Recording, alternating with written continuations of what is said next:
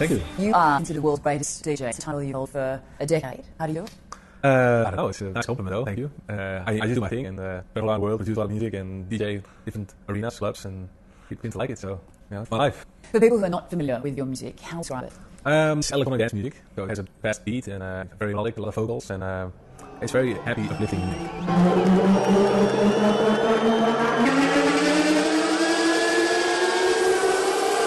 Is that how you find it when you're out there on stage? It makes people smile, you know? It makes me smile and happy, like a party music. Well, you are from the Netherlands, and the Dutch are known for their love of electronic music. Where does that come from?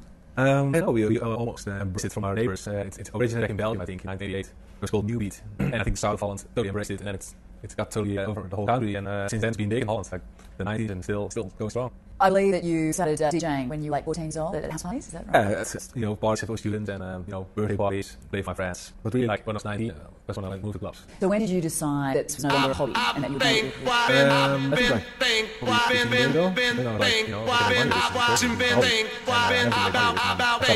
and started LTD and went really well. My first release, I wanted to do hobbies.